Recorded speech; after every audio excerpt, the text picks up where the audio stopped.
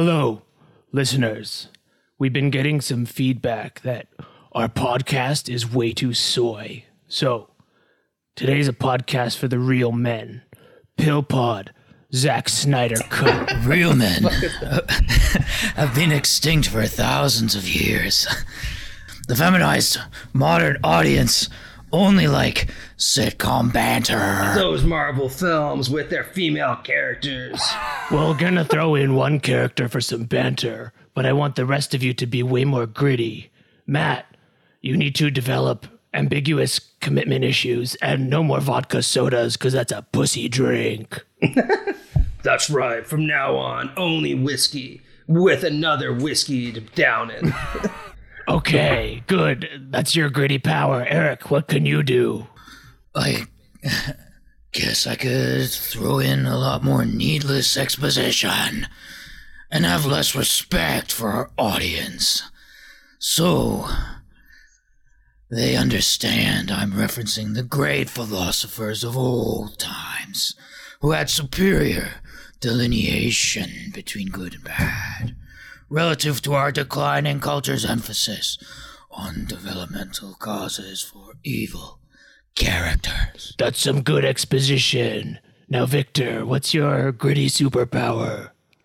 I will express rage at father figure because I have lost the secondary female character that curbed my overwhelming Oedipal rage.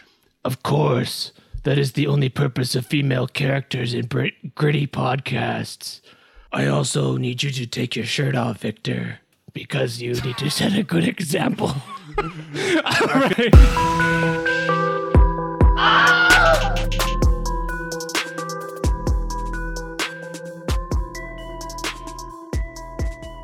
Grab your video game controllers. Welcome to the Red Pill Pod. Get them nips out. I genuinely do think that like whiskey with a whiskey chaser sounds kind of appealing, to be honest with you. I only drink whiskey straight out of the bottle. What's up, listeners? Don't worry, it's us.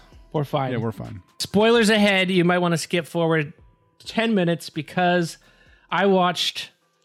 Accidentally, actually, I didn't know what it was. I watched this steaming pile of garbage called the Zack Snyder Cut, which I started at 11 o'clock because I was like, oh, I'm going to go to bed at 1. How the fuck do you watch a 4-hour film accidentally? Yeah, that's crazy. Like, I sometimes accidentally watch an episode of Friends, and I'm like, oh, I guess I stepped out and spin it. I don't accidentally watch a 4-hour I accidentally watched a 4-hour movie. Whoops. Because men commit. They don't stop movies and watch the rest the next day like pussies. I am a completionist, so I couldn't stop until I had seen the whole thing. But it was like being in a stress position where you're like, I could hold this for like 30 more seconds until you're just in so much pain.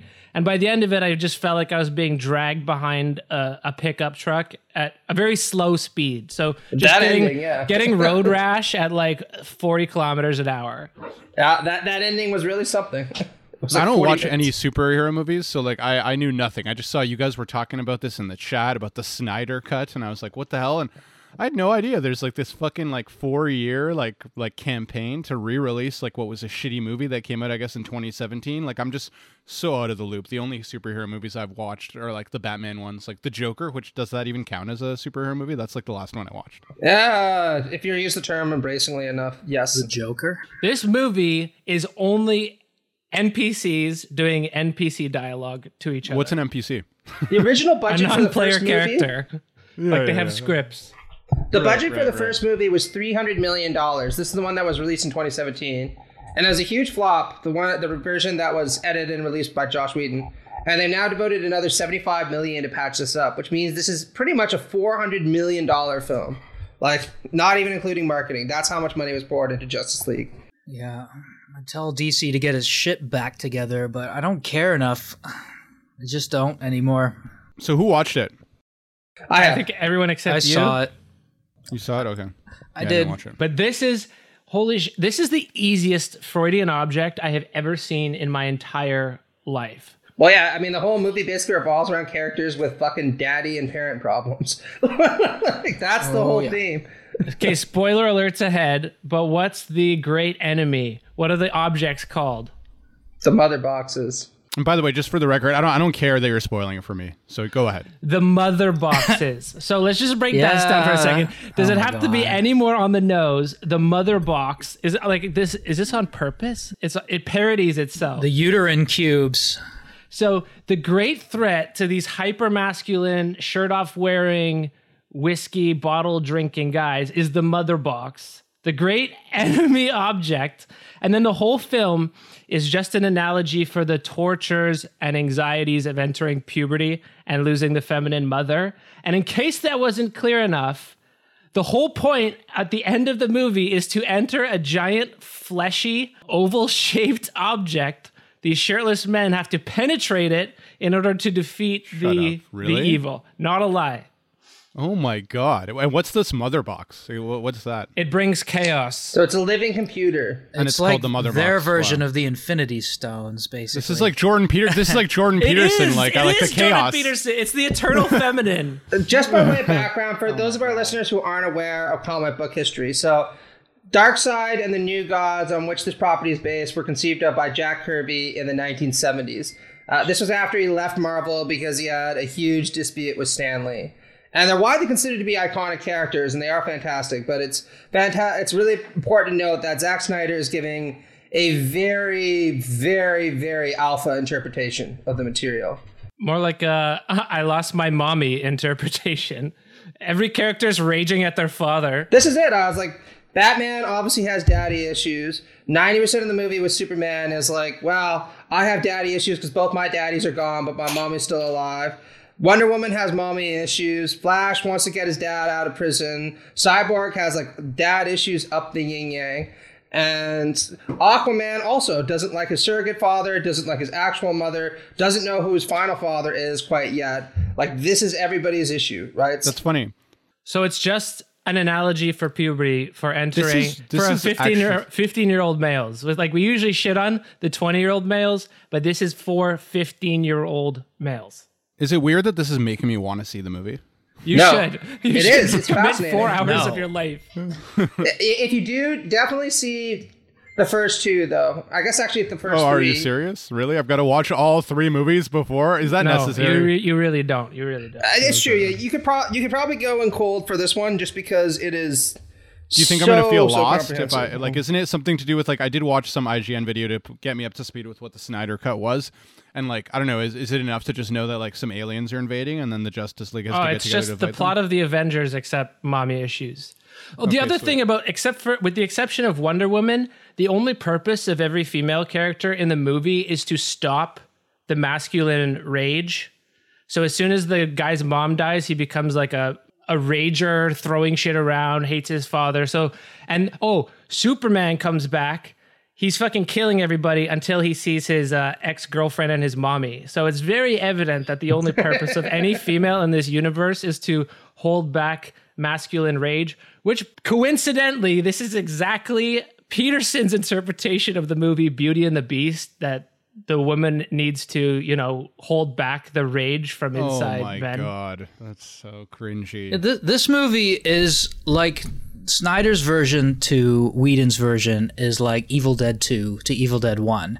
It recapitulates the entire first one, goes way beyond it, is a lot more fun, but leaves you with the same sort of emptiness afterwards, I guess. No, I do like Bruce Campbell, though, so... Don't get me wrong. It's more like Jordan Peterson is to Jung. Just a rehash, goes a bit further, but ultimately meaningless. Well, have you seen... who here has seen Batman versus Superman? I guess you haven't, Victor. I don't think I have. No, never. Okay, the movie is fascinating because it basically, in the non-director's cut, it's basically what you would expect a drunk right-wing philosophy student to come up with if they were making a superhero movie at like 3 a.m. Like, everything is literally talking heads, spouting out theological cliches. Then there's a bunch of Ayn Rand shit thrown in, talking about how these people are like living gods amongst us and how we don't know how to like bask sufficiently in their presence. Then Doomsday comes, everybody dies, and a lot of stuff blows up at the end. And like that, this movie was like that on steroids, in the sense that if the Marvel films are kind of about deconstructing the superhero arc a little bit by making these people quasi-human and kind of funny, this was really like, no, these people are a fucking huge deal. And you've got to treat them with the same significance that like the ancient Athenians treated their gods. Like, that's what a big deal these people are. They brought him back to life. I can't believe it. Tell me more about this fleshy thing that they have to enter into. Yeah, they have to literally penetrate the giant flesh thing to take care of the female chaos. The mother box, okay? How much more on the nose can you get? The uterine cubes. The thing is, I don't think he meant to do any of it. That's what makes it so hilarious. It's ideology in operation. By the way, funniest line of the movie, very opening scene when it says, announces itself, this movie is shot in 4:3 aspect ratio in keeping with Zack Snyder's creative vision. What the Why? fuck? Does that the movie was shot in 4:3? Are you kidding me? That's so weird. Christopher Nolan is like, I'm only going to shoot in film because this is what real men shoot in. And then this is just taking it one level further. No, we have to have a 4:3 aspect ratio because a widescreen is too vaginal. Or it's because he wants to remember when he was a child and all the TVs were 4:3, and it's like recapturing the childhood wonder at watching a superhero on your old 4:3 CRT TV. I died. It's also like I've never seen a movie, even like those old David Lean epics that actually is broken up into parts that announce themselves with like title cards. I don't know if you, there's literally like a part that was one weird. with the title, part 2 with the title, part 3 with the title. That was jarring, yeah. Yeah. It was so strange, like part 2, and then it names the chapter. It's like, it's like Quentin Tarantino that did that or something? I don't know. I thought it was going to be a nice 3-act film, and that's why I kept watching up till 3 in the morning, because I was like, oh, there can't be another one. No, there's 6 parts, and then an epilogue. That epilogue goes and then like a 45-minute epilogue with more mommy issues introduced. My God. 45 minutes of slow motion throughout the whole movie too. They really could have. Well, oddly enough, Joker shows up at the very end for really no goddamn good reason at all, just to promise a movie now that's never going to come. And I found out that I sat there thinking to myself, I'm like, he's probably the most mentally stable person in this movie, because at least he doesn't seem to have any Oedipal issues going. He's just like, yeah, like, I like to kill people. It is what it is. Everyone else here is riven with neuroses. And Victor, the reason why the world is destroyed in the epilogue is because Superman's girlfriend died. So she was holding back the rage. She let it go. We're going to get that movie next. But I don't know how you can be so on the nose. I have a question. There might be, actually, because like this movie is very successful. Sir. So Matt, I'm curious, like as probably the one who's the most fan of superhero stuff here, like I wonder, do you have, like, I think this raises kind of a question about like the indulging in this kind of like pleasure, like these kinds of movies that have these sorts of like ham-fisted cheesy things. Like, what's like, do you have a defense for it, but at the same time, like, obviously there's the perspective of just like, you don't necessarily need a defense for this, but I just wonder how you think about it or position it in like your own sort of intellectual personal economy of your thinking. Well, I think that there is actually a good reason to watch these things, and it's kind of an anti-Adornian reason. Adorno's kind of insistence was that the products of the culture industry are used to essentially bamboozle us into apathy towards our social conditions.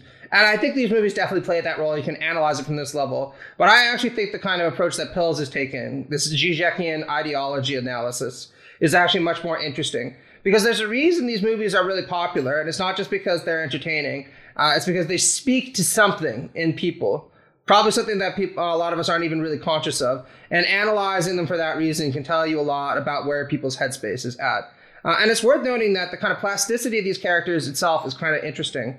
They kind of resemble Sherlock Holmes in this respect, in that there have been many, many different interpretations of them over the 70, 80 years they've existed. And these interpretations don't just vary widely in terms of their aesthetics, but also the kind of political intention behind them. Like, Batman has been everything from like a gothic film noir type anti-hero who kind of stands against a corrupt system, to in this movie where he's basically fucking Zeus, there to like reaffirm the importance of patriarchy and the security it provides us, right? He's been put to all these different purposes. And but he's also it's like neat that way. The Hawkeye of this movie, and how much he actually sucks and can't do anything. Yeah. That's true. Yeah. Basically, it's like there's Superman, and then there's this guy with a grappling hook and a missile. It's true. It's true. I was kind of curious because I think it's maybe raises a question that could take us towards our theme for the episode. If we even have consensus on what the theme for the episode is going to be, that like, you know, this kind of analysis of the film, you know, heard by people like, you know, people who aren't, you know, theoretically educated, who aren't in the world of theory, right? Like it can be sometimes heard as like a snobby rebuke of like, you know, and to use a word Pills used when he was on Epoch Philosophies, it's like interrupting people's ability to come, like in the sense of like enjoying these things, right? I think like, I said nut. Yeah, nut, and like interfering with our ability to nut. And like, I just think that that's an interesting way into a conversation, right? Like, in what way does uncovering the nascent sorts of like ideological content as sort of revealing it to be like one-dimensional, or playing on tropes, or put another way, playing on sort of like the repetitions of human behavior, like it's kind of ignoble. It's like it's an ignoble pointing out to like our like sort of the pattern following that we have. And I don't know, maybe that we could use that as a way into the conversation. Okay, so I'm going to introduce our methodological foundation for this. But before we move on, and if there's any other point to this movie, I just saw this movie as the most reactionary, steaming pile of shit I've ever seen. And the whole point of it is we don't want no more SJW movies. We don't want any sitcom superhero movies like at the Avengers when all the women are charging together. You know, all the women people join up in the battle. Yeah, we don't want films. any of that shit. We want the good old days when like superheroes were gods, kind of like Matt was saying. But when it's reacting to is what our actual topic for the day is, moral art, or the moral function of art, including film in this sense, the moral function of art in our culture today. Because whoever made this and likes this movie hates that film is moralizing. Right. And I think we probably disagree with that often for different reasons than this, because this is so on the nose about it. But like getting rid of the skunk in Space Jam because he's rape culture or whatever. This is that impulse is saying like we need to protect the children, we need to control what people see, because if they see this happening in movies, then it's going to be the way that they act out in real life. And this movie is saying, fuck all that. This is movies are for this purpose, which is completely antithetical to art has a moral purpose. So art has a moral purpose is going to be our topic, and this movie hates that shit. It's a good topic. I think if you look at the Marvel films fall on a spectrum somewhere between being postmodern art, or in some senses postmodern art. Kind of David Foster Wallace, communication and understanding is really important. And they're interesting that way, and some of them are better than others, right? What's interesting about this film is it very emphatically rejects both kind of postmodern approaches to superheroes and postmodern approaches to superheroes. But it doesn't want to go back to the good old kind of Christopher Reeves humanitarianism that you saw with like the Richard Donner films with this naive innocence, because it sees that, frankly, as being too soft, too flaccid for, you know, a man like Zack Snyder. This is supposed to be, like Pill said, a real in-your-face, these guys are better than you, and if a couple fucking 100 million people need to die for them to complete their mission, then so be it, because this struggle is taking place at a metaphysical level you can't understand. And I actually don't hate it. I'll be the first to admit that. I hate Zack Snyder's politics, but he is definitely a kind of pop auteur of a certain sense, in that he has a vision for what he wants to say. He's not just some director for hire.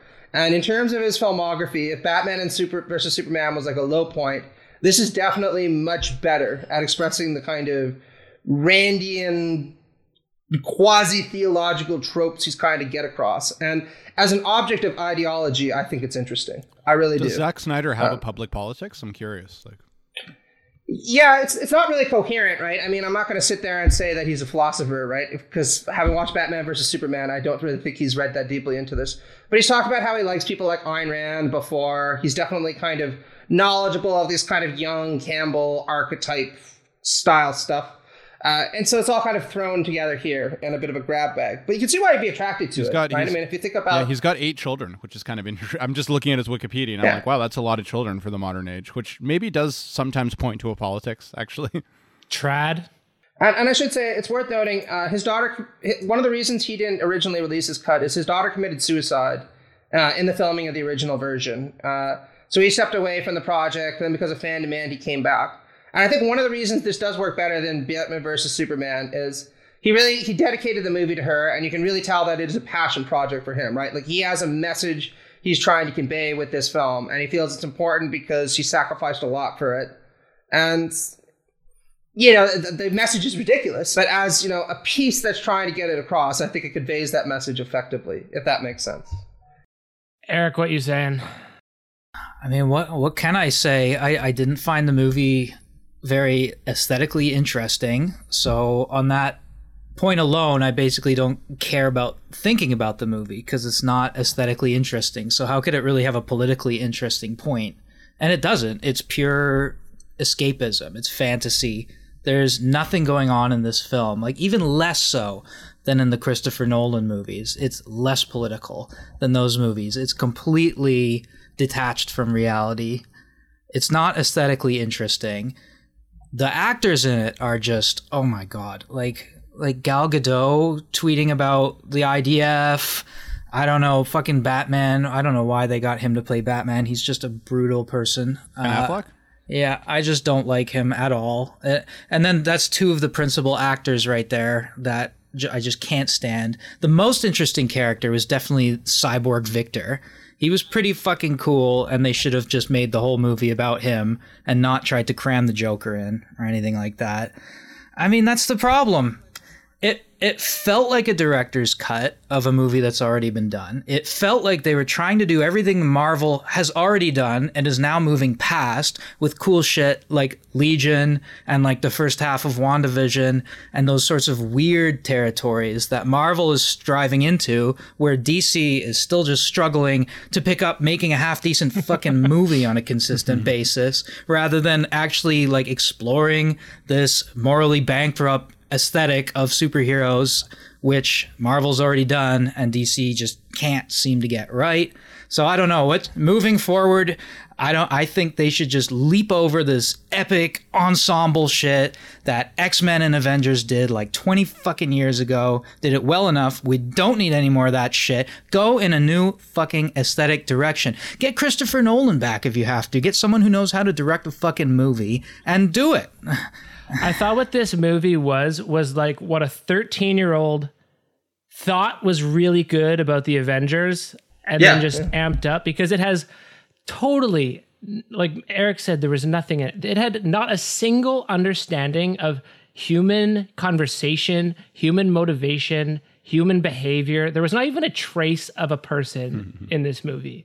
It was preposterous. Well, but I think this actually demonstrates the problem with, shall we say, archetypal ways of approaching cinema, because I actually do think, again, as a piece of pop art, it's interesting. I think it's devoid of deeply resonant value in the way that Eric is talking about. But the reason it works for people is because it does appeal hard to a certain sense of what these archetypes are trying to accomplish, which is precisely to elevate the kind of psychological conflicts these people are dealing with above normal human emotions and their nuances, right? Like, if you think about this, everything in this movie is amped up emotionally to a 20, right? Steppenwolf wants to please his daddy figure. Bruce Wayne needs to prove something to his dead parents. And they really don't care that much about the actual human circumstances of this conflict and who it's impacting. What matters is their kind of epic clash over their different pathological But I mean, problems. their pathologies would be what a 13-year-old thinks pathologies are. That's it. Well, that's it. It's basically if you had a 13-year-old who read, I don't know, the Theban plays, the Oedipus myth, and was like, oh, that's pretty cool. There's like this Sphinx, and then like he kills his father, man. Like, there's some deep shit going on here. I'm going to make a film about that. It's the same kind of idea, right?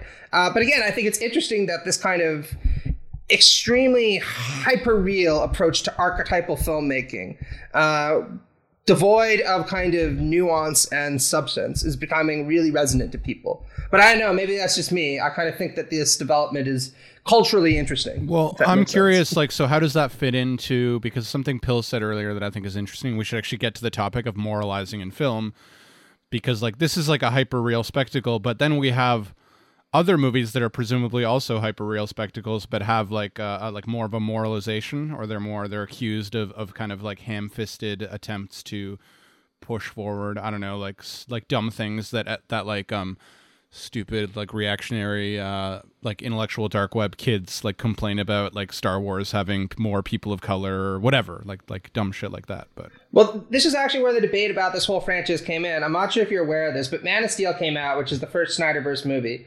And Superman... I'm probably not aware of it. Okay. Sorry. Superman in that movie fights against his other daddy figure in this one, Zod, right? And he has basically 3 daddy figures in this one. There's actual daddy, his adopted daddy, and the attempted daddy, General Zod, right? And in the context of this Oedipal conflict, hyper-Oedipal conflict, he completely fucking demolishes Metropolis, just wipes it out.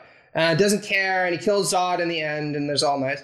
But this created a huge backlash on the part of people who like the Marvel films, because they said, like, he's not actually acting like a, quote, hero. Like, he's not trying to save anybody. He doesn't actually make an effort to, like, rescue civilians. He just, like, fucking throws them through buildings, and he's like, whatever, if there's a couple thousand civilian casualties, whatever the fuck. And it's this, again, really divine conflict in Snyder's mind, in this kind of 13-year-old vision.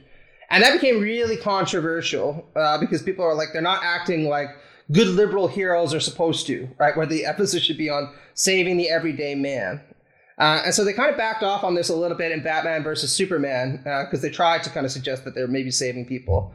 But what's interesting about this movie, as Pill said, is it goes right back to this kind of hyper-archetypal filmmaking. You know what I mean? Where really the mundane people of the world don't matter. What's of concern is these people dealing with their psychological conflicts through beating the shit out of this giant vaginal construct and then destroying the mother within, you know?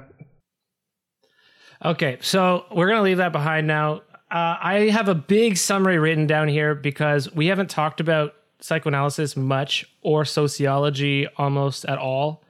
So I'm just going to try to give us, our listeners and us, a methodological thing to stand on for this or for this topic at least. So this film, this gritty podcast.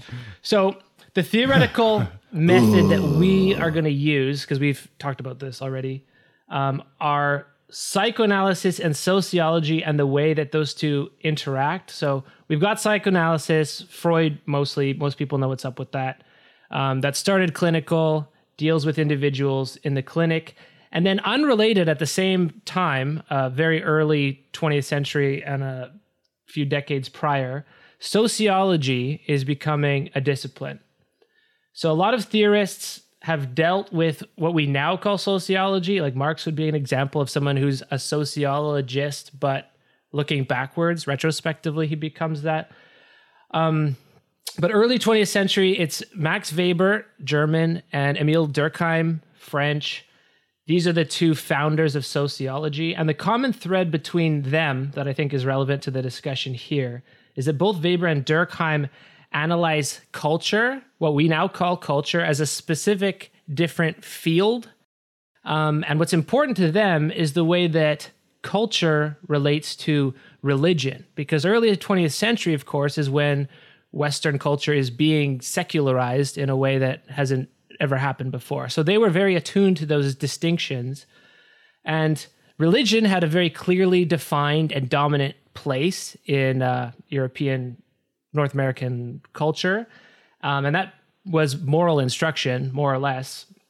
You can push back on this. I think Eric's going to push back on this later, but we're getting a clear, a lo-fi rendering. So then when we have no moral authority or no religious authority anymore, then for Durkheim and Weber, those functions that religion pushed or its purpose in society didn't disappear.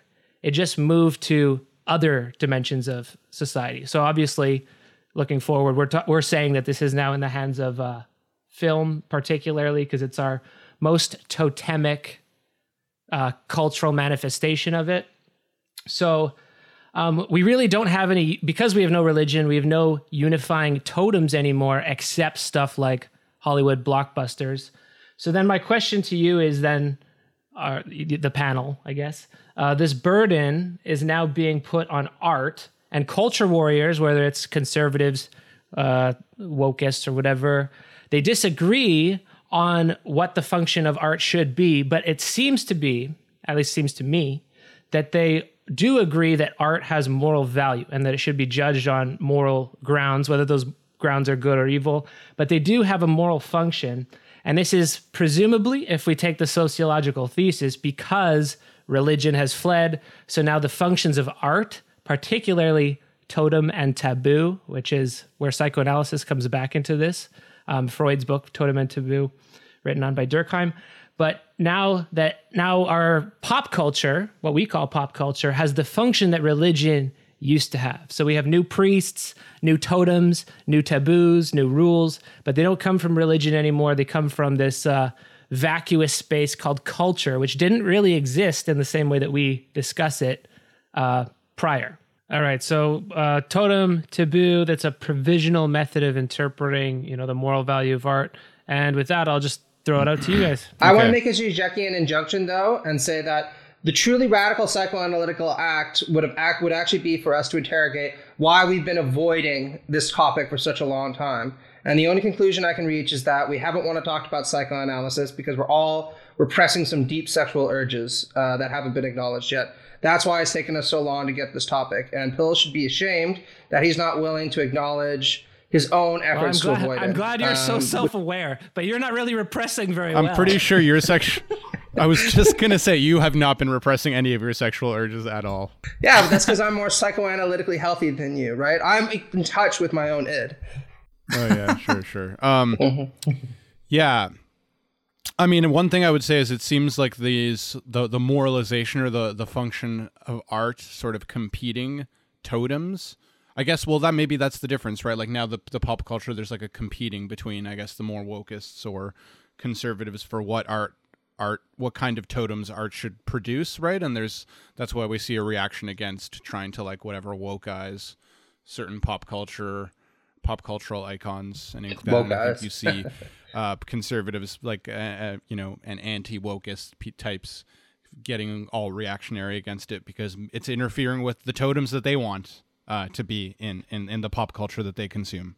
Yeah, like my kind of response to this is I think it's important not to kind of over Nietzscheanize our approach to art and culture, right? And I can completely understand why Pills is doing so, since Freud himself was deeply influenced by Nietzsche. And in a lot of his later work, like Totem and Taboo and The Future of Illusion, he does talk about the role that religion plays in coding our different psychic motivations in a way that sometimes becomes, interestingly enough, mysterious to us ourselves, right? In the same way God is projected as being mysterious to human beings, even though we're the ones who create the idea of God, right?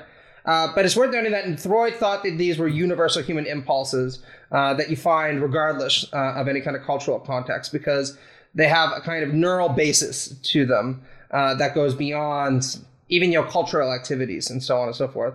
And this is one of the reasons why he really felt compelled to try to insist that psychoanalysis was a science. And one of the things that I've always thought most interesting about this is it shows you how it is that a lot of the stuff that it covers really falls into this gray area, since a lot of people are determined to also say it's not a science, right? I'm not sure that it is. I think it really depends on your definition of science, right? But it's worth noting that the kind of backlash that this generated and all the controversy surrounding it has been going on for 100 years now, and you still haven't seen any silence on the matter.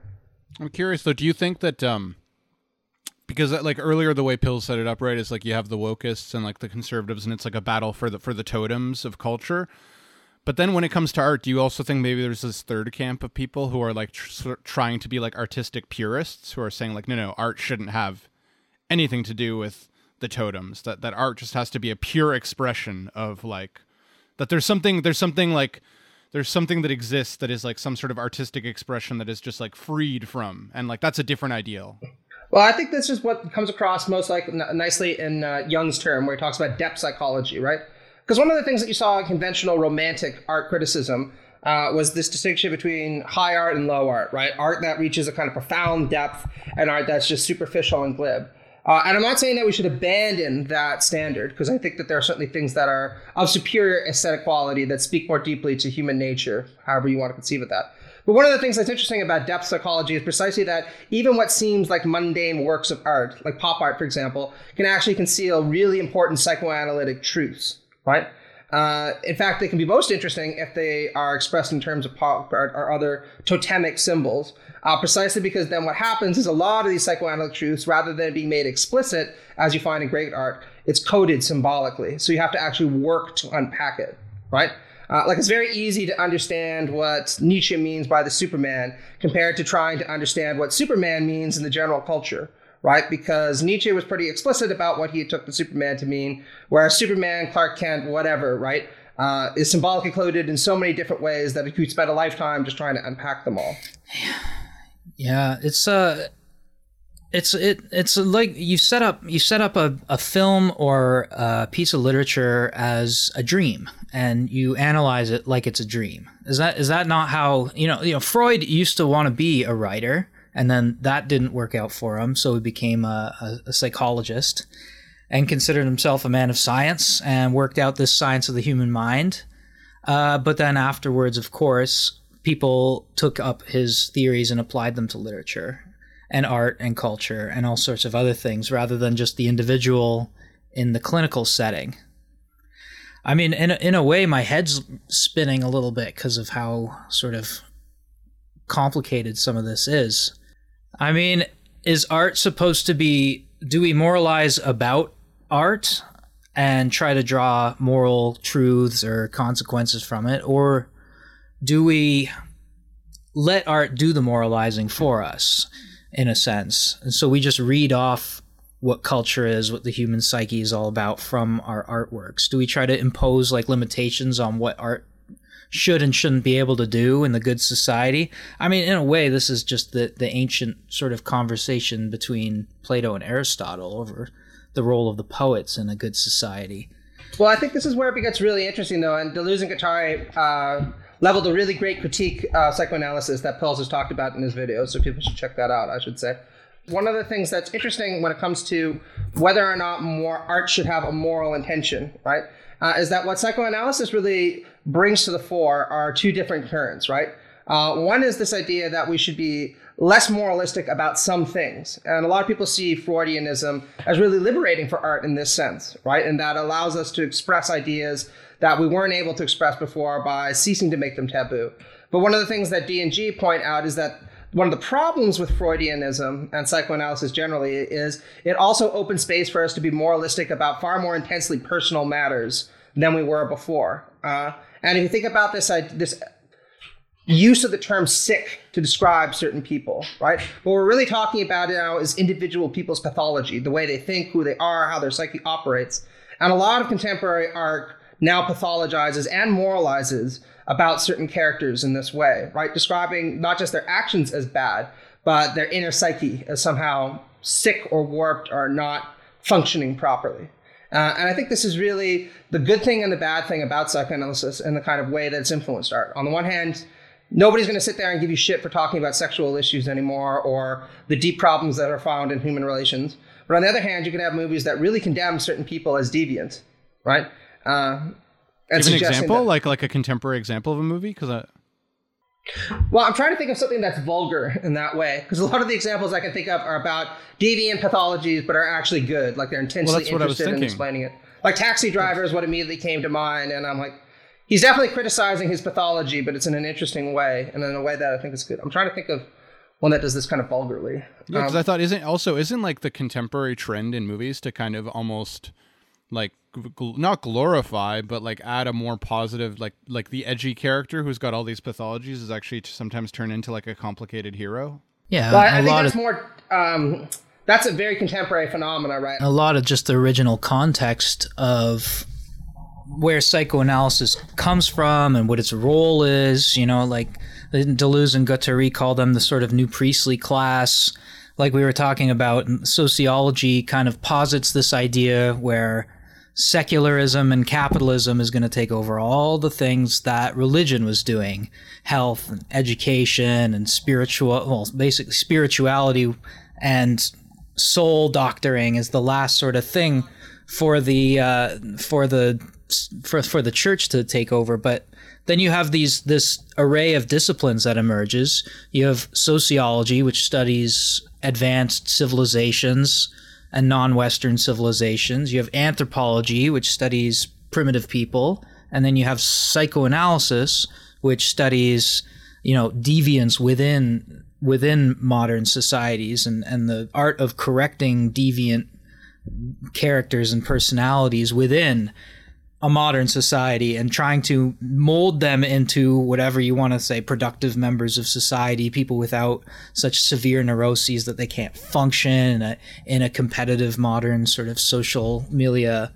So psychoanalysis is in the broadest sense, it's sort of modern culture turned back against itself and looking at its own deviance and trying to correct that. And then, of course, later when you get to later thinkers like Lacan and like Deleuze and Guattari, you start to question that role of psychoanalysis and try to open it up to more therapeutic avenues, more sort of avenues that'll push people towards a healthy, positive life rather than just like being absent from PTSD or something like that. I've thought of an example, and I just want to bring it up before someone jumps in it. So Sex and the City is probably the best example I can think of that pertains to what I was talking about, Victor, because what's interesting about that show is the people in it accept certain deviations from conventional sexual mores, right? And even tend to embrace them. They're very open about their sexuality. They're to embrace alternative sexuality, so-called. They even see sexuality as something that's kind of hip, right? At the same time, any kind of deviance from neoliberal ideology, right, as presented in the kind of 1990s, early 2000s kind of golden era, is seen as going way too far. And it's almost always criticized both by the people on the show and by the show itself, right? As that's not what it is that we want. That's just kind of sick or wrong or useless in some way, shape, or form.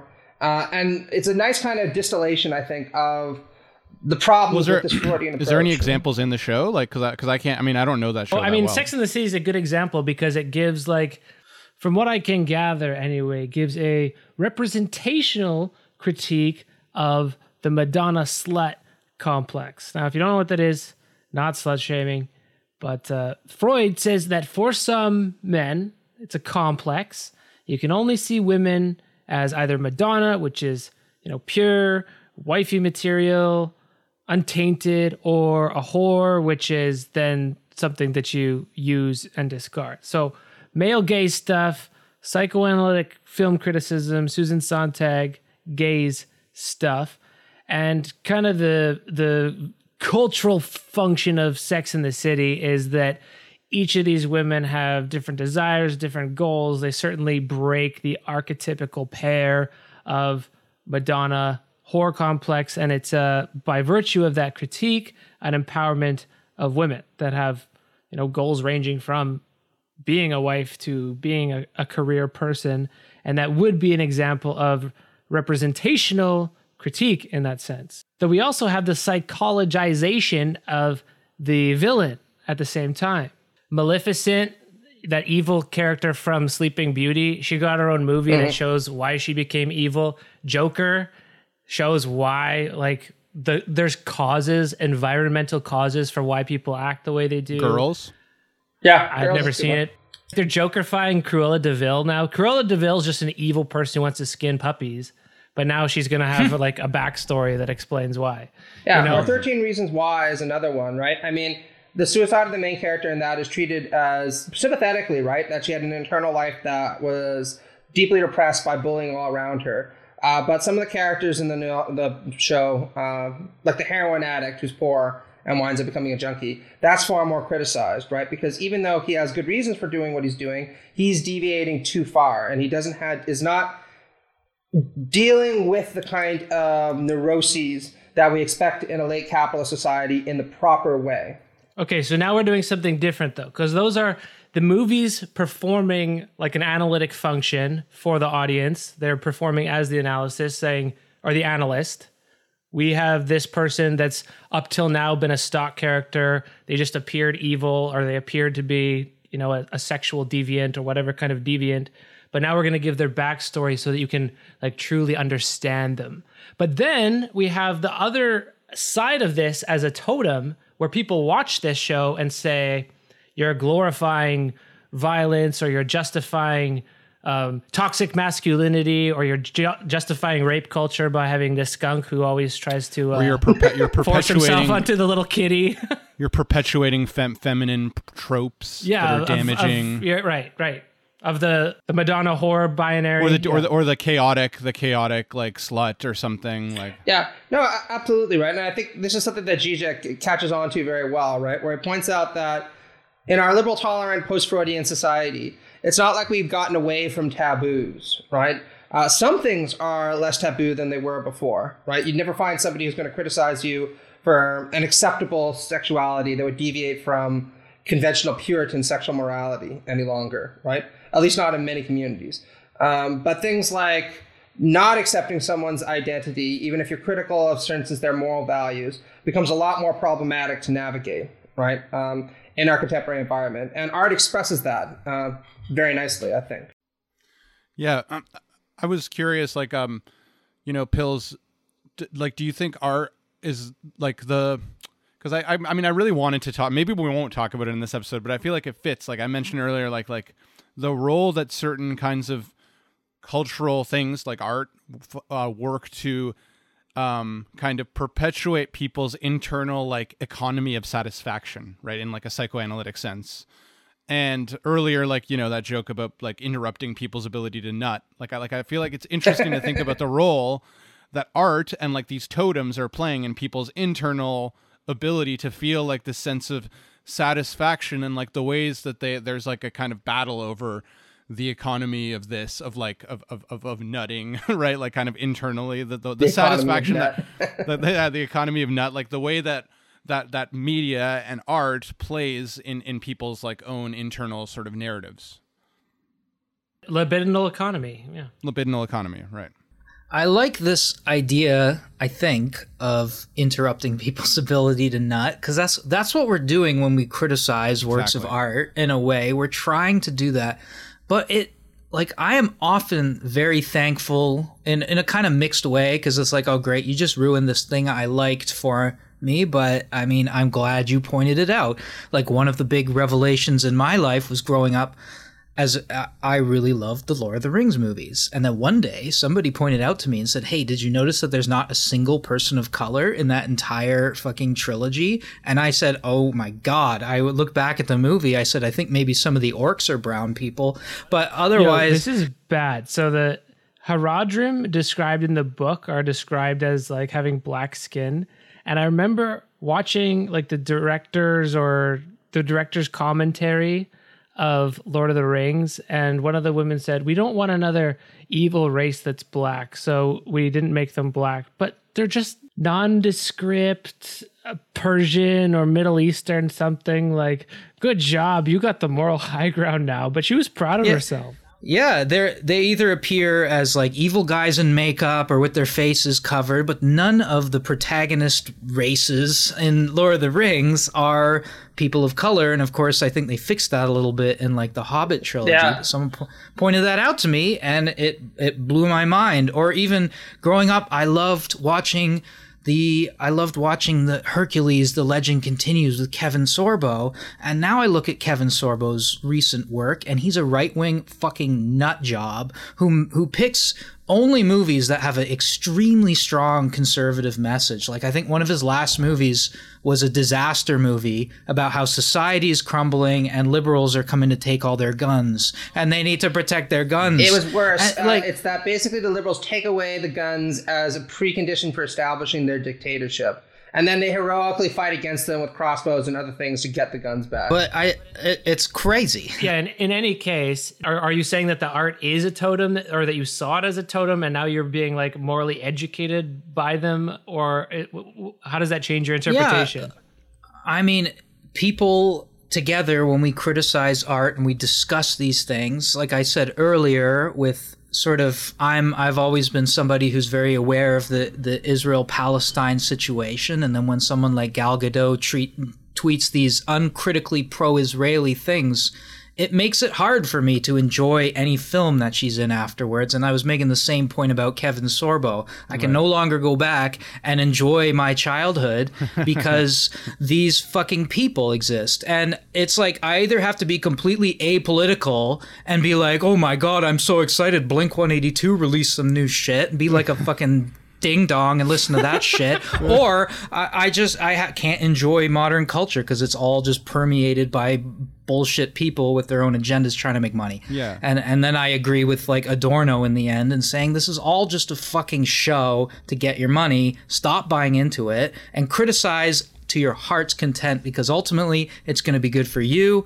It's going to be good for other people. Even if you're wrong, just put some ideas out there. And so I often find myself having trouble even working myself up to have a reaction to these fucking movies anymore, because they're just so all the return of the same. They're just bullshit. And I hate it. May I offer too? I actually have in front of me here like Bruce Fink's introduction to Lacanian psychoanalysis, and he has like a nice explanation at the beginning, and I feel like it could map on to like what we're seeing in the shift of culture. He talks about like how people go to therapy at moments when they have a crisis in their ability to have the continual satisfaction that they had before, right? They say it's at times when their modus operandi is breaking down, and the symptom used to provide a substitute satisfaction, but these substitutes stop working in some way, and it comes into conflict with society at large. So I guess I wonder whether like we can think about this shift that's happening, more questioning and undermining of like the role that cultures are playing, because it's not playing the role anymore that it could before. It was giving us a kind of sustained satisfaction. And now all these questions, right, that we're asking about, is there enough representation of this person? Are they actually like, were these older movies that we used to enjoy actually somehow perpetuating some like whatever myths about things that we now disagree with, right? It's interrupting our ability to enjoy them anymore. And now I think maybe what we're seeing in the sort of culture war, right, is that we're seeing more like wokeist people being like, yeah, we need to undermine these things so we can create new art that's going to actually lead to a new economy of satisfaction. And then the more conservative reactionary type is like, I don't like that was working for me before. I was getting that satisfaction and that jouissance from that, and now you're trying to ruin it for me. Well, I think, fuck you, I hate you. I think they get the jouissance from being upset that the other person... Oh, that's true. That's true too. Why the fuck would you draw like culture war lines over Baby It's Cold Outside and Dr. Seuss? But isn't that actually what's happening? That's the substitute desire. So like before, the art was like they were happy with their little culture, but now the way that they're substituting that is the rage that they feel. Right? Yeah, for sure. That's the substitute for what was working before. I want to say, though, I think Aaron hit on something really good, and I'll link this with your comment also, Victor, about this culture war stuff. Because, you're right about the Blink-182 thing and psychoanalysis, right? Because on the one hand, people initially interpreted Freudianism as this really liberating kind of effort that you'd think would create something like Take Off Your Pants and Jackets, with its songs about jacking off and everything, right? Because Freudianism exposes that we're all thinking about this all the time, and there's nothing particularly immature about engaging in it or thinking about it, right? On the other hand, then Freudianism evolves to actually being a kind of insistence on maturation, right? That you shouldn't just be enjoying things uncritically, because that might be giving in to your own worst pathologies. You need to discipline yourself and try to deal with your actual problems so that you start to like the right things, not just the wrong things. But this is really interesting because now you see a kind of moralistic shift from the original emancipatory intention to a kind of injunction that you actually can't just behave a certain way, you need to think and feel a certain way. We need to, on the one hand, to interpret it as a liberating kind of approach to the study of the human psyche, while at the same time that comes into tension with its insistence that you need to be self-critical about your own pathological inclinations. And I'm not really sure that there's an easy way to square either of these kind of dimensions to the psychoanalytic point, right?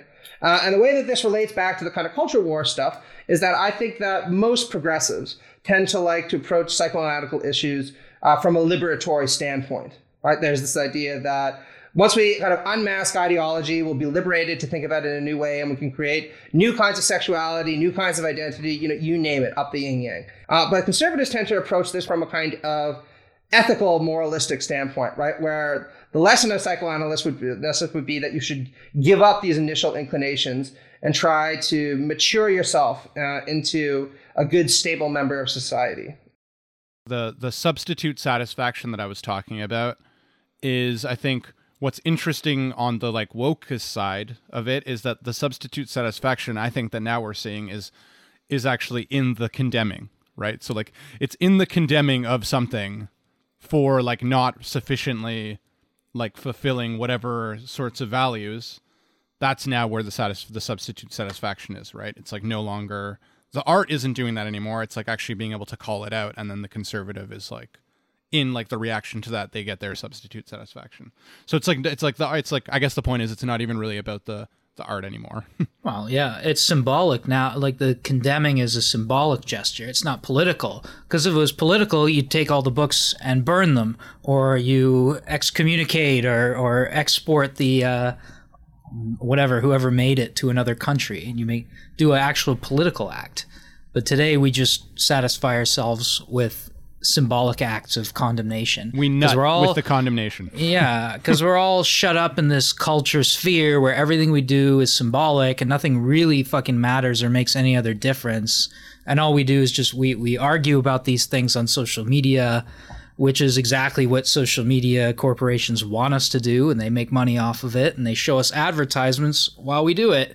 Meanwhile, we're all just these fucking suckers who think that arguing about cultural products like films actually makes a difference in life. I don't know if it really does. I do think bringing a critical spirit is valuable to that, but I mean, from the larger picture, I mean, all of this is just culture, and it's a product of very carefully calculated investments and returns.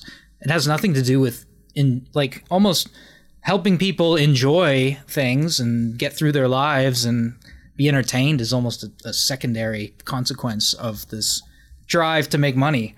And it all, what does it all mean? I don't know. One thing, Eric, you said is if we actually cared, if we were sufficiently material about these products, you would destroy it.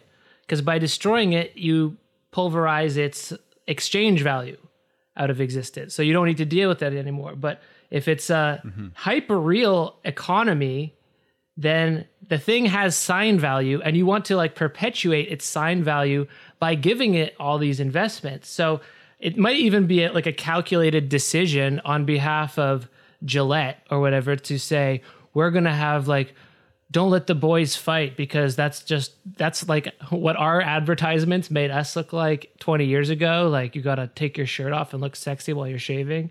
No, we're going to have like a positive image of masculinity. But they probably did that, or probably somebody knew that they did that to piss enough people off so that this could become a trending topic. So it's the sign value of these things that really matters, because if it did matter to whoever's censuring at a given time, you would try to destroy the object. And partially because it's all digital, it's impossible. But the circulation of signs has value in that context, very much a part. And we could call it like part of a commodity's sign value is this morality mechanism. The morality is like a variable of how trending a topic is. So maybe we're feeding into that with the Zack Snyder commodity, which is a completely reactionary one, but we're talking about it for a reason. And then since you can't destroy it, the only gesture left is cancel it, because that's all you can do, because you can't physically destroy something that exists on 10 million computers at the same time and the cloud. So you just cancel it. And then, well, it's even a little more than that. Canceling it gives the thing more value. Exactly. And right now, canceling has very specific connotations, and it's just more fuel on the fire in a way when people try to let's say cultural boycott instead of canceling, but it's the same deal, right? Well, Space Jam, back in the news. Yeah, exactly. Well, I wanted to make a distinction between two different films that I think express this kind of distinction Victor was talking about between like reactionary conservative approaches to psychoanalysis versus left-wing ones, right? Because to my mind, the best well-known kind of left-wing movie that came out over the last 25 years was Fight Club, right? And that's a very psychoanalytically... Yeah, Zack Snyder's well-known for being a kind of democratic socialist, right? Wait, Fight Club? Fight Club, yeah. Wasn't that Fincher? Yeah, David Fincher, sorry. David Fincher, sorry, not Zack Snyder, because that's my other example is that film. So, the kind of plot of Fight Club is basically somebody who first has to overthrow the symbolic universe that's kind of over-determining his identity. But when he does that, he kind of is immediately tempted by reactionary potentials, right? Embodied in Tyler Durden, right? Brad Pitt, who comes to him offering this kind of macho rebellion against femininity and also against, the contemporary culture. And it's only by finally doing away with that he's able to undertake a genuinely revolutionary act, which is to kind of do what he's wanted to do the entire time, which is basically to have sex with Helena Bonham Carter without there being all kinds of problems with it, right? While the credit card companies blow up. And I see this as a really emancipatory movie, as Fincher intended it, and as the original author, Chuck Palahniuk, also wanted it to be, right? You contrast that with something like Zack Snyder's Justice League, all the kind of pathological activity engaging and them trying to blow up these vaginal symbols and just beat the crap out of each other, and with the symbolic universe that pre-existed this conflict being reaffirmed and restabilized, right? And it ends with this kind of nostalgic montage of all these heroes going back to what they were doing before, because fundamentally the idea is that the world didn't really need to be changed. It just needed to be re-solidified. And now we can also appreciate the people who've defended the status quo a little bit more. Saved from feminine chaos. Yeah, exactly. Saved from feminine chaos. So I think this really demonstrates the kind of difference in filmmaking approaches in pop art, right? On the one hand, you have this guy who has to basically liberate himself even from his own drives towards fascism in order to genuinely become free and get what he wants, to fulfill his desire in the Lacanian sense, or to pursue his desire and never give up on it in the Lacanian sense. Versus this kind of Jungian approach to filmmaking you see in Zack Snyder's Justice League, which is everything is fine the way it is. Our pathologies emerge because we're unable to accept it, and chaos sometimes entered. And our battle is to try to resituate ourselves in a conformist way to the status quo. Just very quickly, it's interesting because most of the readings I've heard of Fight Club call it just like a reactionary, like glorification of masculinity. But like you're right, it's just interesting. Well, the original author, I should say, is gay, right? Chuck Palahniuk, and he's been on record as saying that he hates those kind of interpretations because he points out like Tyler Durden is not a hero, right? Tyler Durden is like a fascist icon. That's the misinterpretation. 15-year-olds' misinterpretation of that movie is that Tyler Durden has to get shot, and that's like the heroic moment. But the whole movie, I mean, to dissuade Matt's interpretation a little bit, it does make him look really fucking cool. Oh, it does. If Tyler Durden had directed a movie, it would be Zack Snyder's Justice League. But I think it's true. It's true. That's why I like the movie, though. Like as a movie that kind of explores the fascination of fascism to like a certain kind of intelligent male. Like, it's really good because exactly, you watch the movie, you're like, Brad Pitt is fucking awesome, right? Just fucking the greatest. Really interesting to me that you just brought it there. By the way, this is not planned, but I do have a YouTube video coming out that references both Tyler Durden and Zack Snyder in about the same sentence, and it's already done. It's already uploaded, so it's not influenced by this discussion. Perfect. That movie should just be called Brad Pitt's Body, because that's what it's really all about. It's not about anything else. Yeah, that scene with him and the cigarette where he just like beats the crap out of the guy. I'm not gonna lie, there was a small part of me that was like, oh yeah, here we go. Yeah, here we go again. Here comes the No, it was more like the part of me wanted me to put on a helmet and invade Troy is what it made me want to do. The part of me that like mildly, like when I was a teenager, was bought into this alpha stuff. As I'm like, yeah, he's alpha as shit. Look at that, right? You know, my soul. He is. That's the point of him. Yeah. This is This is also like the 20-year-old's interpretation of Nietzsche. Nietzsche's like, you need to overcome. Everybody else sucks. Blow up your condo and go start a fight club. And then they miss that the final scene of that movie is him shooting Tyler Durden in the head. Yeah, exactly. And again, what I think is really important about this movie and where I think Fincher is really innovative is, again, the entire movie, what he really wants is to be with Helena Bonham Carter, who's basically perfect for him, right? She's the same kind of personality. She understands where he's coming from, but he cannot do that until he cannot get what he's been trying to pursue this entire time until he destroys not just, the kind of symbolic order that's repressing him outside of himself, but the kind of inner fascist within. That's the last step to achieving his desire. We are sort of all over the place on the psychoanalytic spectrum here, too, because Tyler Durden is, I mean, in classical terms, he's the id, right? He's the it. Yeah, that's true. He's it. He's the thing. He's what supposedly all humans harbor in their deepest, darkest selves.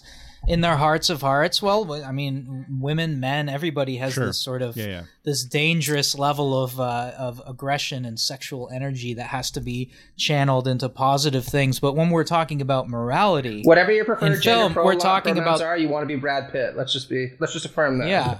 Yeah, great cheese on that body. That you want to talk about with morality, the superego, and the law of the father. And then the ego is really just sort of the conscious life that we're taking in, but with all these other forces under the surface. So we internalize the superego as a kind of moral voice, and we are in this internal conflict with the id, the it, that always wants to emerge and release this energy that's going to destroy society or threaten the social order in various ways. So when we're bringing it down to the basics, I mean, that's what I see as the sort of spread of psychoanalytic concepts. And if Fight Club had been released today, I think rightly it would be criticized for 90% of the movie is showing how cool Brad Pitt is. When, I think you're correct in saying that the point is that part of you has to die. But the movie's not very clear about that being the most important part of the movie. It glorifies it to the last second. I think that's kind of where the Dostoevskian quality of the movie comes in. And I mean that really literally, because I like the film quite a bit, and I like Fincher's filmography. Because the thing about Dostoevsky, right, is the alternative, the bad thing always I'm just going to use this really simply. The bad alternative always needs to be presented in its most attractive form, ideologically, physically, whatever. Because it's only once you kind of take that down and you realize why it's appealing to people that you can understand why it is that it needs to be firmly rejected, even in its kind of most seductive and emphatic formulation. But right? does that. Yeah. Does that also raises the question too? Like, if that movie was made today, I agree with you, Pills, that it would be pretty. People would be like, what? Like, this is glorifying. But I mean, that also makes me think, like, today, do we just have a lower tolerance for movies that aren't making the actual moral message more obvious? Like, do we just, because of our age of more politically and morally charged things, it's we have to have movies just be really clear because to be fair, that's what I hate about movies today is the politics is always baked in. There's it's too obvious. But that's because of this influence from the reactions that these films get is you glorified or you platformed or you made this look attractive to impressionable youths. So now we have to make it extra obvious, because if not, there's this it's almost like there's an underlying consequentialist argument that we're now so worried about the consequences. I mean, it does, a little bit tangential, but it does raise an interesting conception of human nature that the liberal ideal is feels or the sort of wokest idea has this assumption that human beings are so fragile, that their minds are so fragile that anything can infect them, and we have to free them of that risk. It's like an intense moralistic risk aversion. Yeah. Has anybody seen the movie I'm sure you've all seen the movie Starship Troopers. Yeah. And this is based on a property, Robert Heinlein novel that was viciously anti-fascist. And the satire couldn't be much more heavy-handed, right? At the end, Neil Patrick Harris literally shows up in a Nazi outfit. And it's look at the bugs. The bugs are afraid. And in the middle of the movie, there's this long depiction about how the human beings, we were kind of colonizing their planet and killing them, but they shouldn't have fucking struck back. So you know what? Let's go in and That's honestly an underrated movie. And at the time, people thought it was a mindless action movie, and they totally missed the satire. Well, it was accused of being pro-fascist for that reason. But I think so you actually have it a little bit in reverse. So the truth is that Heinlein was actually pro-fascist. His novel was it really? I heard so his novel was actually kind of glorifying fascist potentials, and the director of the movie turned it around and made it a satire of fascism. Okay, that's different then. That changes things a little bit. That's a Dutch director, isn't it? He's the guy who did RoboCop and then also Total Recall. Yeah. That's Verhoeven, yeah? Oh yeah, the director of the movie. Yeah, right. Yeah, he's the Dutch guy. And he flipped it around. And it's delightful. That movie is actually still, I think, the book is actually still required reading for the U.S. Marine Corps, or it's one of the lists of the books that the U.S. Marine Corps reads. Right next to Ender's Game. I mean, it glorifies the novel glorifies like fascistic values of self-discipline and how we need to and it kind of makes these arguments for why we actually need that citizenship can't be afforded to everybody. You have to be a military person, and but then the movie kind of makes fun of the whole thing, and it's actually a great movie. That that is art at its best function, is doing that kind of stuff.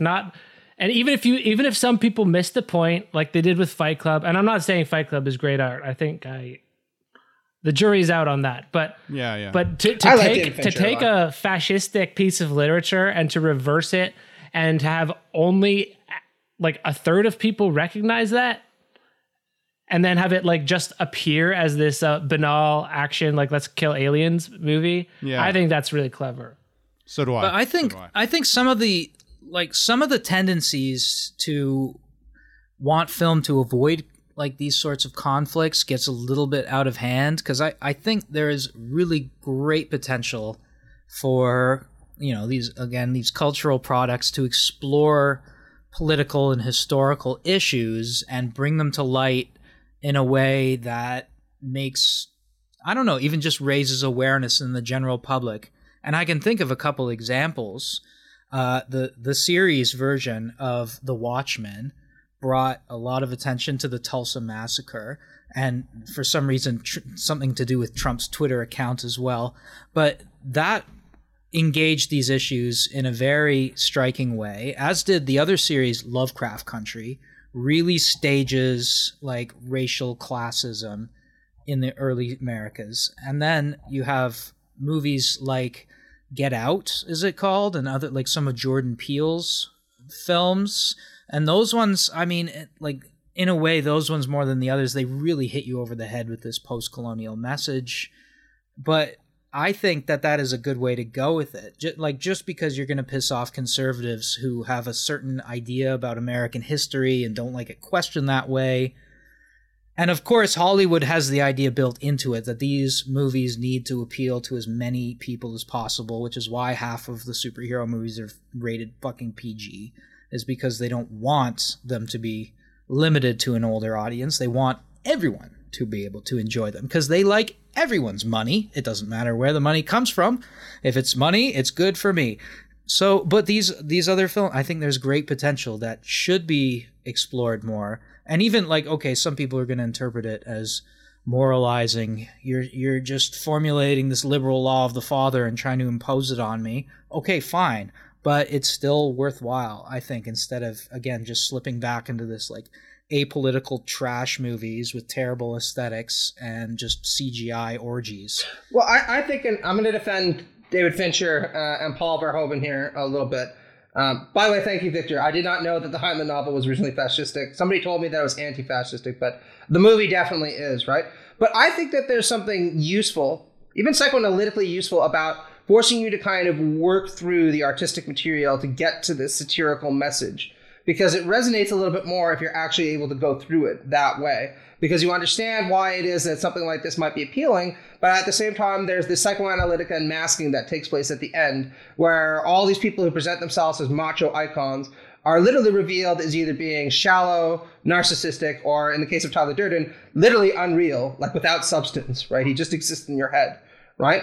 And I love Get Out. You know, I love Jordan Peele's films, both of them, and I think Key and Peele is also great. So there's definitely a place for things that are a little bit more on the nose, satirical, in that sense. But I don't want to do away with these ones that are a little bit more difficult and subversive in that respect, because I do think that there's value in having to work your way through that. Yeah. This is my point about Fight Club, is I don't think it is subversive. It's mostly masturbatory over the Tyler Durden character, and most people didn't get that wrong. Yeah. Like something that does the anti-hero much better would be Paul Thomas Anderson's There Will Be Blood, because that is both a sympathetic and abhorrent character. Every single character in there is sympathetic and abhorrent at the same time. Plus it has these themes of like the father and son and all those like weird redux biblical shit, but it does it well at every point. There's no, here's what you should get out of it, but it's about, you know, early capitalist America. So, I have another one, American Psycho, I think it's the Mary Harron film, the one with Christian Bale, right? Yeah. That's another one that a lot of people misinterpreted, because the director says, Has everyone here seen it, the American Psycho with Christian Bale? Yeah, I've seen it for sure. Well, she said she still gets emails every day from people who are like, man, I fucking am Patrick Bateman. It's so fucking cool. He's just like the fucking raddest bro. And she's like, the movie literally ended with him sitting there, not even knowing what's real anymore, and just saying, like, I am completely alone. And that's after it opens with him being like, I am completely substanceless. There's just nothing to me. No joy, no happiness, no nothing. That one really indicts Wall Street culture in a way that Wolf of Wall Street does not. It is that is more subtle, I think, than Fight Club. Sure, but I think it's also a great deconstruction of these kind of fascistic tropes in people. You know what I mean? And it's kind of a testament to the fact that they're so ingrained in our collective unconscious right now. I'll go there, right? That people can't really recognize that they're being satirized any longer. Yeah, but I think the reason why Fight Club isn't as successful, is because from my recollection, right, their whole goal is to blow up. So they end up succeeding. So and then because even the Tyler Durden character is his plan is to do that bombing, right? And then he kills Tyler Durden, but they still succeed. So it's the goal is still presented in the movie as being the objective that we want. So it's not actually that clear. And it's he needed Tyler Durden to do that, right? He needed Tyler Durden to fulfill the plan. So there's definitely an easy way of reading that movie as not as actually saying having a positive image of the energy that the Durden character and psyche within him had. That's true. That might be a mistake then in the film. Maybe I could have done that. Yeah. Think about desire, okay? Think about when we're taking psychoanalysis and we're looking at literature or film, what we're looking at is the narrative as a kind of adventure, a desire adventure. And the main character wants something, right? Mm-hmm. And you have to delay the satisfaction of that desire until the end of the film. And all the twists and turns that the sort of progression of images takes, that's the adventure of desire itself. And what does he want in the beginning of the film? He's working a shitty office job. He's got major insomnia problems. Baudrillard fans, eat your heart out, because everything looks like, when you have insomnia, a copy of a copy of a copy. And he wants to break out of this sort of somnambulant sleep world into a real political world with people and underground shit going on and real stuff happening, real events, not these fake events that are just copies of earlier ones, but real shit. And Tyler Durden is a kind of product of modern culture. We're all like little Bartleby's stuffed in our cubicles and we're all asleep. And then lo and behold, eventually something happens. Some dark force awakens within us and we become, schizophrenic more or less, but really split personality, I guess you could say. And some voice begins talking to us and telling us to do things, and it becomes liberating, but to an extent, because eventually it becomes, asocial. It becomes oppressive. It doesn't fit. It wants to push you too far. You give your id an inch and it'll take a mile, right? So eventually you have to sort of kill it and have that symbolic resolution where you balance your original desires with the new realizations that you acquire throughout the film or throughout your life. And in the end, hopefully become a well-adjusted person or somebody who's less fucked up and less asleep in the end. And that's the idea of bringing psychoanalysis to film, is narrative is desire. And the desire is a chain of signifiers, images, whatever you want to call it. And so it's the same with Fight Club, with any other movie, and it's really instructive to look at it that way, I think. All right, to get back to our main plot, as we are, we're not at time. We can make this one a little bit longer, but to get back to the main point was, what does I think we've all kind of just instinctively fell into acknowledging that film has an instructive function, and we've all kind of accepted that. My little bit of a push against that would be, do you really think that films have this instructive function that we think it should? Do we actually learn anything from it, or is it just like temporary catharsis, to go back to the Plato-Aristotle distinction? Because I don't think anyone here is coming out saying we should censor art. I don't think anyone has even suggested that, even a movie as horrendous as the Zack Snyder cut. But if it's supposed to be instructive, is it instructive to actually be some sort of effective thing, or is it really just kind of an art for art's sake, a super level skin on top of culture? Or would there be art that you say like that shouldn't exist and we need to keep that away from the youth? I kind of think that like it's the effect that art has on the society. Like I tend to be a bit of a skeptic about that, and like I tend to think maybe more along the lines of like a Zizek, that really art is more of a reflection of what's going on in a society. And of course there's a feedback effect. Obviously like there is some, but I think the much stronger relationship is really like society and then art reflecting what's happening in the society, as opposed to society having a strong effect, or sorry, the art having a strong effect on the society. Yeah, I tend to take the Jamesonian line, which is exactly what Victor said, which is that art is more of a reflection of society than a determinant of society. I would sometimes like to think that art can have a greater power than that, and I think in some rare historical moments it has. Right? There's very few people who would deny that something like Uncle Tom's Cabin, for example, didn't have a profound effect in motivating people to look at slavery more seriously, right? Or that something like A Room of One's Own by Virginia Woolf didn't gradually start to push culture in a more feminist direction. But I think those examples are extremely rare. Or right? To Kill a Mockingbird, right? Or whatever, yeah, all that stuff. Yeah, exactly. I think those examples are extremely rare, though. And that's probably why they stand out in our mind.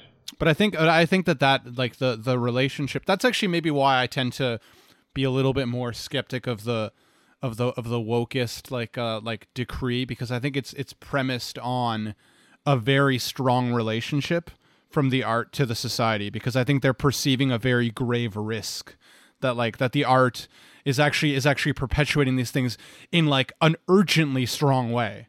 And it's like, that's why we have to excise all these stereotypes in movies, because it's going to perpetuate whereas I think that like, yeah, maybe a little bit, but I really think the much stronger impact is from the society to the art as a reflection of the society than the other way around. I don't think we want to entirely say that there's nothing to be gained from a critique of art, or let's call it reactionary art, which isn't, as Pill said, to suggest that it should be censored in any way, shape, or form, because I don't think it should. I think it should be criticized and analyzed and scrutinized carefully. But is this actually going to change anything? I'm not really all that sure. It's fun, though. I mean, we've all had a fucking good time here talking about movies shitty and more movies on the shitty to the more interesting spectrum. So, I don't know. I have a little bit of trouble with the idea that art is really just a reflection of society, just because it like that idea seems a lot like the representationalist thing, where society is a certain way and art is nothing in itself. It just reflects the way society is. And I think that's true to a degree, but the story is a little more complicated than that, because it kind of takes away what is unique and interesting about art and the human ability to make art. And art can change the course of events. And when I say art, I'm including films and radio broadcasts and podcasts and all sorts of like new art, as well as classic art, like whatever, music, painting, symphony music, I guess I should say. But I think art is something, and it's creative, and it can change the way the world thinks. And the best kind of art, when you treat it like a reflection of society, what you're really saying is like, whatever I see in that artwork is the way society is. And I think the best works of art resist you projecting your fantasies onto it, right? That's what the best kinds of art do, because it's ambiguous, it's indeterminate. When you come out of a film and it's not a piece of shit, but you can still say like, I don't know what the fuck I just watched, and maybe you have to think about it for a while, maybe you have to watch it again later. It's resisting your ability to just smoothly interpret it. If it was a pure reflection of society, what that is to say is everyone in the audience is just seeing exactly what they want to see. And I think that's like the capitalist ideal of art, that everyone can go and just see exactly what they want to see and then go home. Might just sit in a theater with a giant mirror on the wall and not even play a show. That's what pop art or pop like movies do. I agree with you. I mean, I would just like say that I definitely think I was more when I was originally making my point, I was saying that if it's one or the other, if it's either like if one is more dominant than the other, I would say that like the effect that art has on society seems to me when you include all the pop art, right? Like all the stuff that is just being fed by mass media to people that is just like a reflection of what they want to see or their ideological kind of like fantasies or whatever.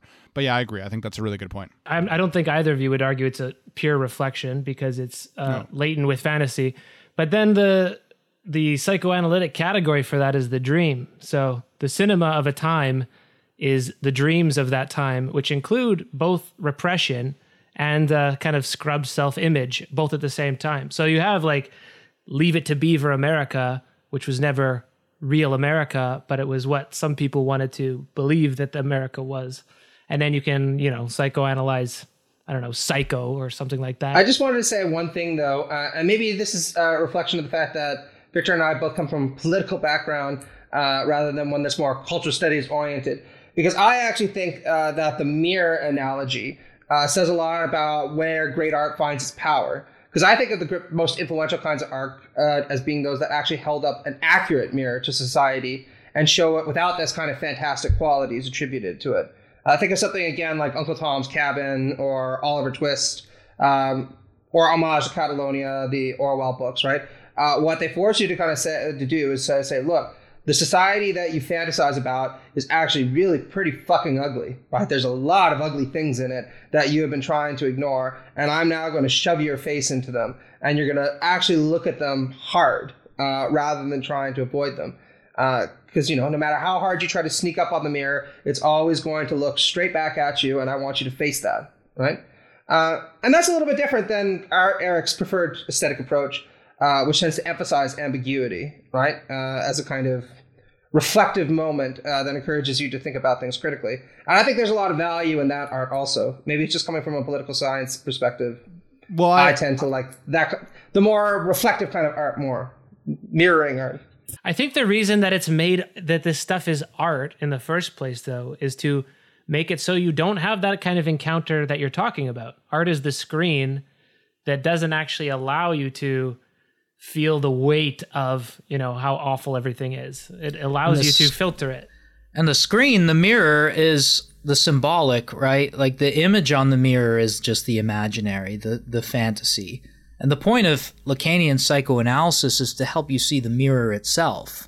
Things like cracks in the mirror, smudges on the mirror, things that aren't being reflected properly. Things that are being distorted. When you look at art from a certain period, like, okay, in the 1930s, for example, I go back to Hollywood, and I understand that there was a depression, and I understand in the United States there's something called the Dust Bowl, and a lot of people were fucking upset. And yet you look at 30s cinema, and it's so decadent and full of things like crime and sex and drugs and all that sort of stuff. Like, how is that a reflection? Like, you have to look at the distortions that the mirror is presenting you, not the reflective thing. And so, like, political science or not, I mean, culture studies, everything is political anyhow in culture studies. So in a sense, we both just have different views of art and not determined by backgrounds. Yeah, the point of the dream or the point of the mirror is that there really is no mirror without cracks in it. The cracks are fundamental to it. That's the thing. I think the cracks in the mirror are what, and obviously that's a motif too. They really they smash mirrors to show that the person is fragmented in their identities, or that they don't know really who they are and they're rejecting some world that's being imposed upon them. But that's what art really should do, I guess, from a Lacanian perspective, is try to show you the mirror itself and not just the image fantasy that's on the mirror that just reflects you back to you. Yeah. I think that's right. I mean, when I originally made the point, I think I mentioned like agreeing with Zizek, which I think is in line with what you're saying, unless you disagree with that. But that's kind of... Well, you both said... I was mashing both of your responses together. Yeah, but just quickly, I do want to like agree with your earlier point, Eric, that art... Like making room, I guess I want to strongly agree with making room that art can sometimes be that thing that like creates a really different, unique experience, the creativity. But that's obviously very rare. Like I think that kind of artwork is quite rare, and it ends up being like a notable moment in the history of art when someone creates something that is truly creative and unique. But most of the time, like pop art, pop culture, is, I think, functioning much more as sort of like this distorted reflection that can be interpreted in various ways of what's happening in the system. Yeah, Zizek's good at that in the ideology films, or in the Pervert's Guide films, is saying, like, when we all had the experience of watching the Titanic together, we thought, oh, what a beautiful love story. And Zizek goes, actually, it's a story about class distinctions and the way that the working class will just be thrown off into the icy water while the rich lady gets to survive. And he's right. He's like, those were the cracks in the mirror of the movie that nobody paid attention to, because it's like, oh, DiCaprio, oh, everything's so beautiful and aesthetically pleasing. But then he points to those little cracks in a movie that potentially seems to have had no cracks and no aesthetic imperfections. Well, I just want to point out that when I was talking about this kind of mirroring functioning of art, I'm not talking about 1930s cinema or superhero films, right? Again, I was talking about great works of art that serve a kind of political purpose. And I'll give you an example of somebody like James Baldwin, right? Who wrote some tremendous pieces advancing the cause of civil rights, through the 1950s and the 1960s. And in a lot of civil rights art, there's a kind of realistic quality to it, right? That some people might criticize as aesthetically unsophisticated next to, for instance, say, postmodern art, right? People like Thomas Pynchon or Don DeLillo. But the reason why they chose to write the way that they did is because they're trying to say, look, I want to expose you to the fact that beneath the kind of shiny veneer that you're presented with in all this kind of vulgar art, you live in a society that's defined by these very deep injustices. And the reason why it is that they perpetuate themselves is because a lot of the people who support them are motivated by some very ugly pathologies. Like one of the things that Baldwin talks about is how it is that whites are actually really degraded through racist policies because they come to depend on the sense of superiority they get from racism as a kind of affirming their identity, which is one of the reasons that they find it so difficult to give that up. And in this kind of moment, what I think you really see is a kind of exposure in the psychoanalytic sense, right? Where it's forcing you to confront what you've been trying to deny or obfuscate the entire time. And this kind of realism is actually really politically powerful, right? In a way that ambiguity might not. It provides clarity, moral and social clarity, if you will, that's been obfuscated by ideology. And that's not to say that some realist art can't be really vulgar, especially if it becomes, logic and facts type realist art, or whatever it happens to be, or socialist realism. But I think pieces of art like, Invisible Man, To Kill a Mockingbird, Victor mentioned, right, or Baldwin, do perform this function really well. Yeah, well, I can tell you the 1930s films did really serve a political purpose afterwards when the Christian conservatives got a hold of them, and they made enough noise to have an entire code adopted by Hollywood, which was roundly mocked by all the liberal newspapers and magazines. And yet it happened. Yeah. And then we have pre-code and post-code Hollywood. So, I guess sometimes you have to look outside of the film for the political ramifications as well. You want to know something funny about the movie Titanic? I was obsessed with that movie when I was younger, by the way, and so was my brother. But if you notice, Kate Winslet shows one breast in that movie, not the other one. And the reason for that is the movie code, where if you want a PG-13 rating, you're allowed to show one breast and you're allowed one swear word. No more. 2 gets you an R rating, 2 swear words gets you an R rating, but 1 of each. That's okay. Yeah. That was internalized by the film industry, which is presumably liberal in its leanings, but that's a conservative origin of the Hays Code.